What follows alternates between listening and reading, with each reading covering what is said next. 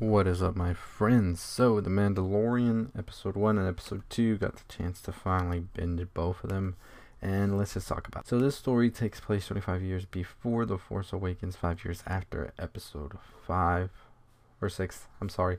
And basically, we are here learning now that the Mandalorian's bounty is on a baby Yoda. Yes, a baby Yoda. Now, it's not Yoda, but it looks like Yoda, and it's pretty cute as well.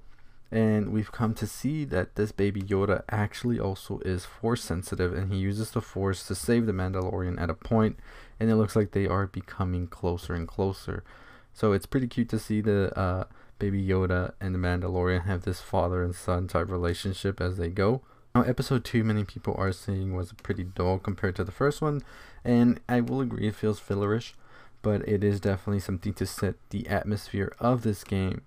No, I'm sorry, there's just too many Star Wars stuff. There is a Star Wars game that came out, but I mean of this series, and I'm excited to see exactly how this series is going to connect us to the Rise of Skywalker come December. So there are many theories out there, and one theory that I think is very plausible is that this baby Yoda is a key to Emperor Palpatine's return in Rise of the Skywalker, as we've seen from the trailers. And that theory holds that Emperor Palpatine actually has sort of like his spirit linger in force-sensitive kids.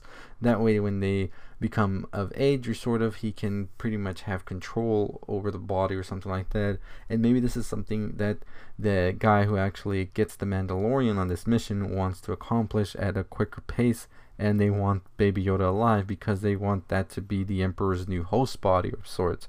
I think that would definitely be a pretty big twist in the whole thing, and really get this show to connect to Rise of Skywalker very, very well.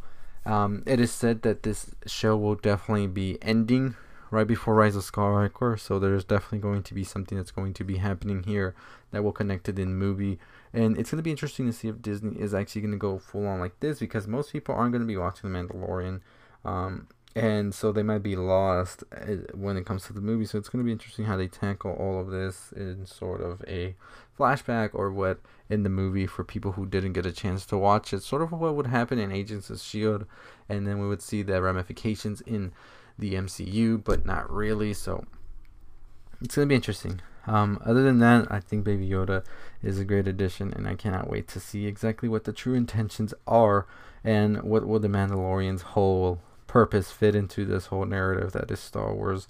What do you think? However, do you think Baby Yoda is a part of Emperor Palpatine's plan to come back to life, or do you think he was going to be part of the Resistance when Rise of the Skywalker comes out, and will he be leading us in some sort of new journey of sorts? So I don't know, your thoughts below. Episode 1 and 2 are great. So the next episode we won't be getting until next Friday, so we're gonna have to wait for that and definitely see where this is going to lead us. So anyways, your thoughts below. Are you excited? You not? As always, if you haven't already subscribed, hit that like, comment, share, all that good stuff. 10,000 subscribers, let's get to it. I have 2 other videos on Marvel TV shows on Disney Plus, as well as a My Hero Academia video coming this weekend. So for all the stuff you love about anime, music, movies, news, TV shows, all that good stuff, make sure you subscribe, turn on the bell. I'll see you next time. Stay positive.